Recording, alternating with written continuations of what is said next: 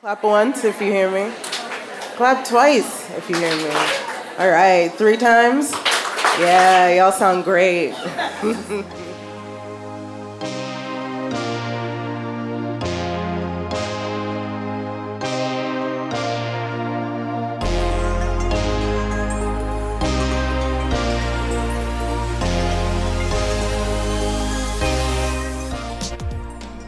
Hey, y'all.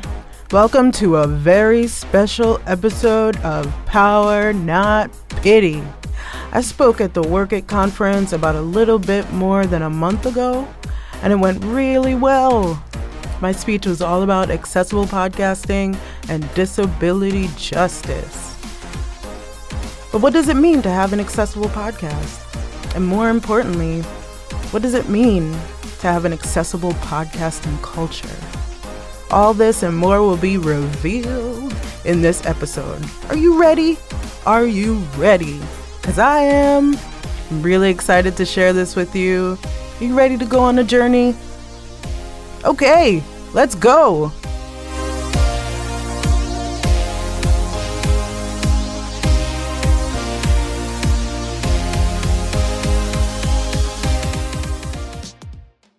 Power, power, power, not pity, pity, pity. Power, power, power, not pity, pity, pity. Power, power, not pity, pity, pity. Power, power, power, not pity, pity, pity. Power, pity, not pity, power,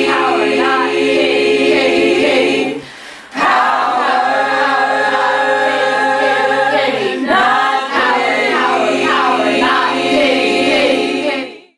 This is podcasting for disability justice, how you can make your podcast more accessible. Before I begin, I'd like to call in the fact that we are on unceded land that belonged to the Tongva people going back centuries, land that we now know as California. I want to call in all of the disabled people throughout history who have helped shape a more accessible world. I'm Bri-Em.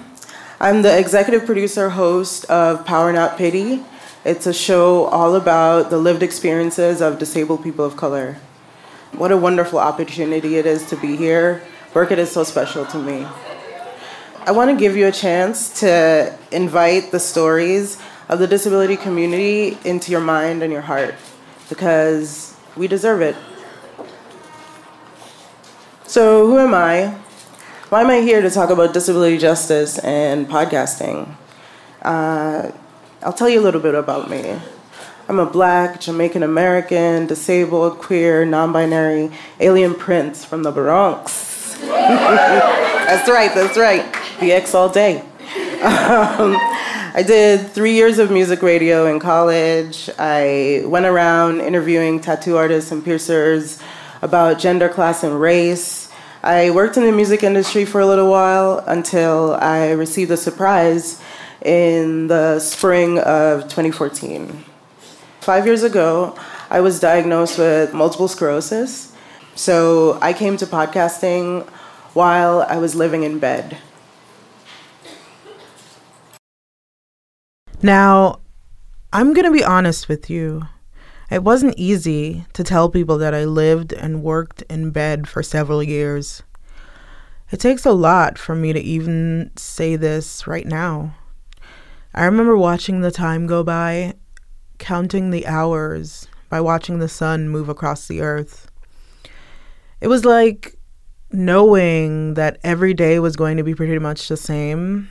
Pain and fatigue and rest. So much rest. But I was able to find a little more comfort in podcasts. The podcasts I listened to gave me hope, gave me a reason to believe that another world was possible for me.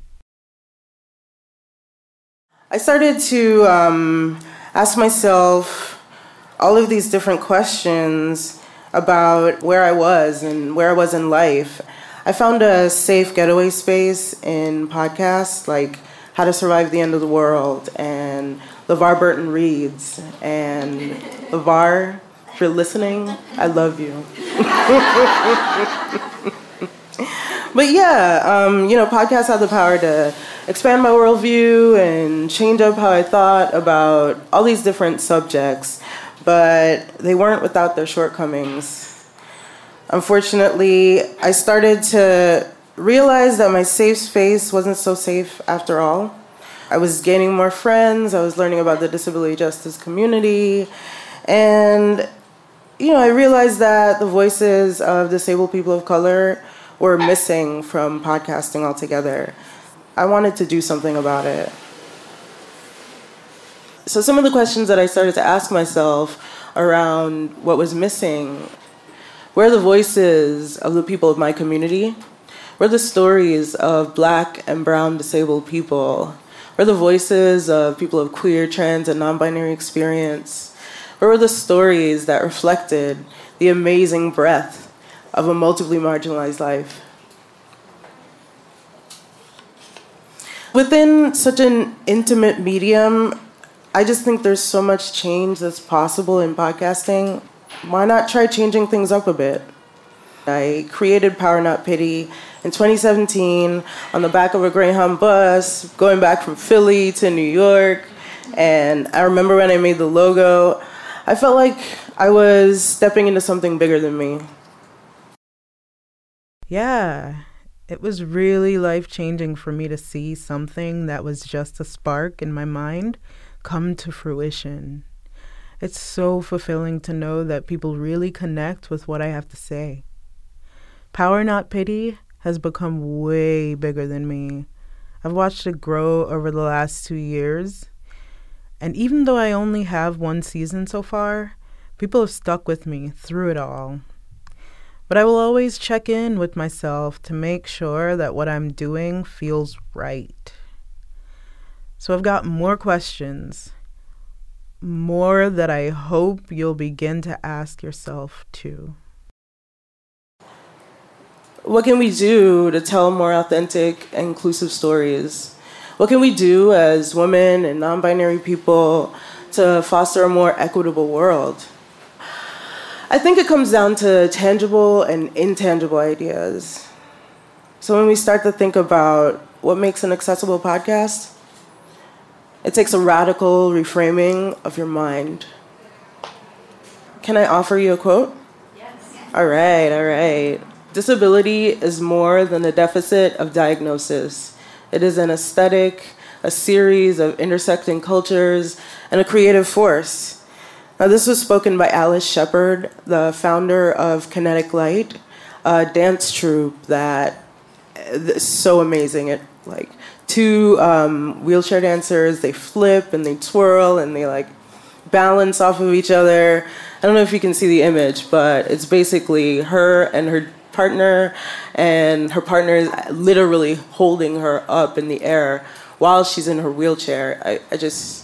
I saw them and it was absolutely amazing. So if you get a chance to see Kinetic Light, please do. So whenever I find a new podcast, I always assume that there won't be transcripts.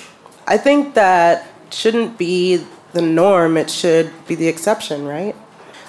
So one thing I want to offer you is the idea of including every word in your transcripts that's said and edit for cultural competence, because that is something that is always missing from transcripts. It's always about like very standard language. So think about vernacular and different ways of dialects, different ways of speaking. There are so many things that we could lose in translation. Another tangible thing that you can do to make your podcast more accessible is to include image descriptions. Those of us who are unable to see deserve to visualize what's happening as well. So when you're doing image descriptions, make sure that every detail is described. And I often find that creative image descriptions, like ones that really go deeply into what the image is portraying, it can really put me into a different state of mind. Can I drop some knowledge on you? Yeah. All right. I'm so glad you're ready. So 1 in 4 people in the U.S. are disabled. So that means 25% of the population is overlooked and underserved. We fall victim to being invisibilized, and we also fall victim to tropes of overcoming adversity and inspiration. And unfortunately, these stories are so common that people actually have a term for it. It's called inspiration trash. Yeah, so I would challenge you to make more dynamic and authentic stories about disabled people, especially disabled people of color. We're not inspiration trash made to make you feel better about your life. Another thing that we could do in terms of making your podcast more accessible is to have an accessible workplace, meaning where you basically produce your content. I want to challenge you to be an advocate. Disabled people are entitled to accommodations so that they can create the best content that they can. This means advocating for good benefits. This means advocating for good health care. This means advocating for spaces where people are receiving adequate accommodations. I want to see the end of drug testing and background checks. It's too often that background checks and drug testing are part of the cycle that keeps disabled people, especially Black disabled people, underemployed. I was almost denied a job because I tested positive for marijuana, even though I had a medical marijuana card, and it's like illegal to discriminate against a person from New York State. I had to go back and forth with HR, and I had to really try to prove my case about why I deserved to be there. It was ridiculous. Now that we've talked about that, I want to offer you an effective way of telling a story, centering a disabled person in your story. This is Haben Girma. She's the first deafblind woman to graduate from Harvard Law School. So you could say she's impactful. You could say she's inventive. You could say she's intersectional. But just don't call her an inspiration. So now I want to offer you a couple of ways to tell an effective story about Haben. Let's talk about the wrong way. So Haben is often portrayed as a millennial Helen Keller. And this is just completely wrong because we're not monoliths. We're actually multiplicitous and a myriad of voices. I think another way to think of creating a more authentic version of an effective story is to try to use words that are more reflective of a genuine experience. I want to dare you to use words that are not one-dimensional to describe a person, and this the best way to center a disabled person in your story. Like I said, the word inspiration has lost its impact because it's been so overused. And I think when you want to talk about impact versus intent, when you're talking about your stories, I know that there are good-intentioned, well-intentioned people, but the words that you use, the ways that you portray disabled people, they actually have an impact. And good intentions don't always lead to positive impact, right? Haben also offers quotes and techniques on her website. One of the things that she says is, we respect and admire disabled leaders, just as we respect and admire our non-disabled leaders. So it's just something to think about, you know. Remember my show, Power Not Pity? All right. So the last thing I usually ask people on the show is a pretty cheesy question. It goes, what's your disabled power? What is the thing that gives you the most power and agency in your disability? And usually 9 times out of 10, people talk about adaptation. My friends and I, we want to see the end of injustice and systemic inequality. I'd like to offer you 4 intangible ways that you can make your podcast more accessible. Right. Tangible ideas. I want to tell you more about this because there needs to be a way for people to remember just how much every single podcaster can shape conversations. I want you, dear listener, to know that a lot of the discrimination that disabled people face stems from the way society programs us to think about the differences that deviate from the norm. Since I'm a cheeseball, I came up with a cheesy acronym to help you remember how to radically reframe your mind around disability. I remember my aunt telling me, life won't give you anything, Bri. So work hard and you'll reap what you sow. What did she mean by that? Now that I've grown and unlearned a few things about disability, I realize a thing or two about what she meant. Yes, I gotta work hard, but I also realize that what I put out into the world also comes back to me. To me, reaping what you sow is a call to action, a place to dream about the possibility of change and the benefits of that change. Here's my take on my aunt's life lesson. Hopefully, you'll find that you can reap what you sow as well. This is the acronym. It goes REAP. What does that spell? That's right. Reap. R is for recognize, E is for educate, A is for amplify, and P is for politicize. So let's start with R.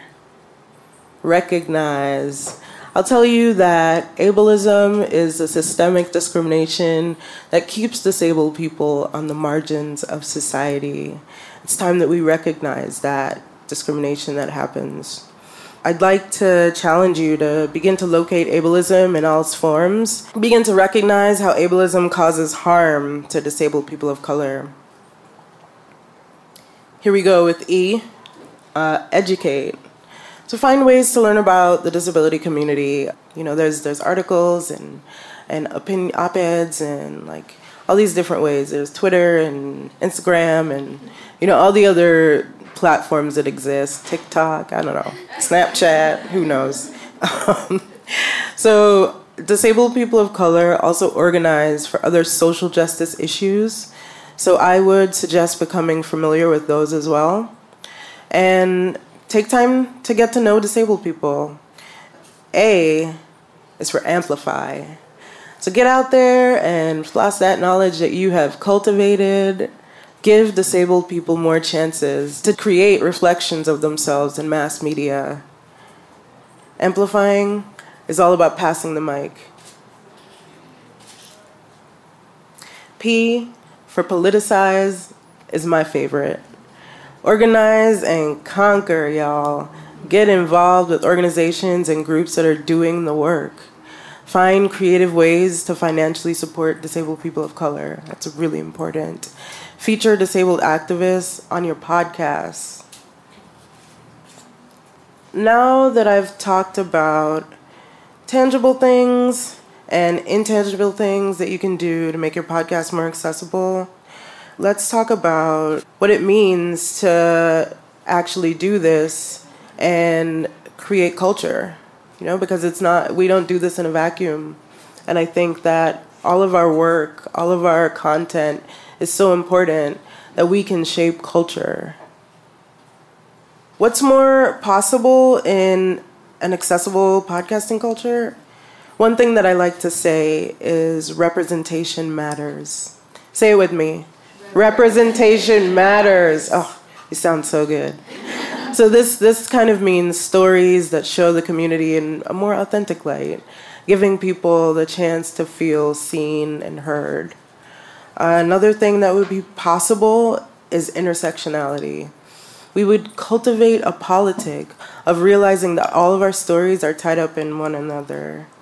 We don't live this life alone, so give everyone a chance to be liberated.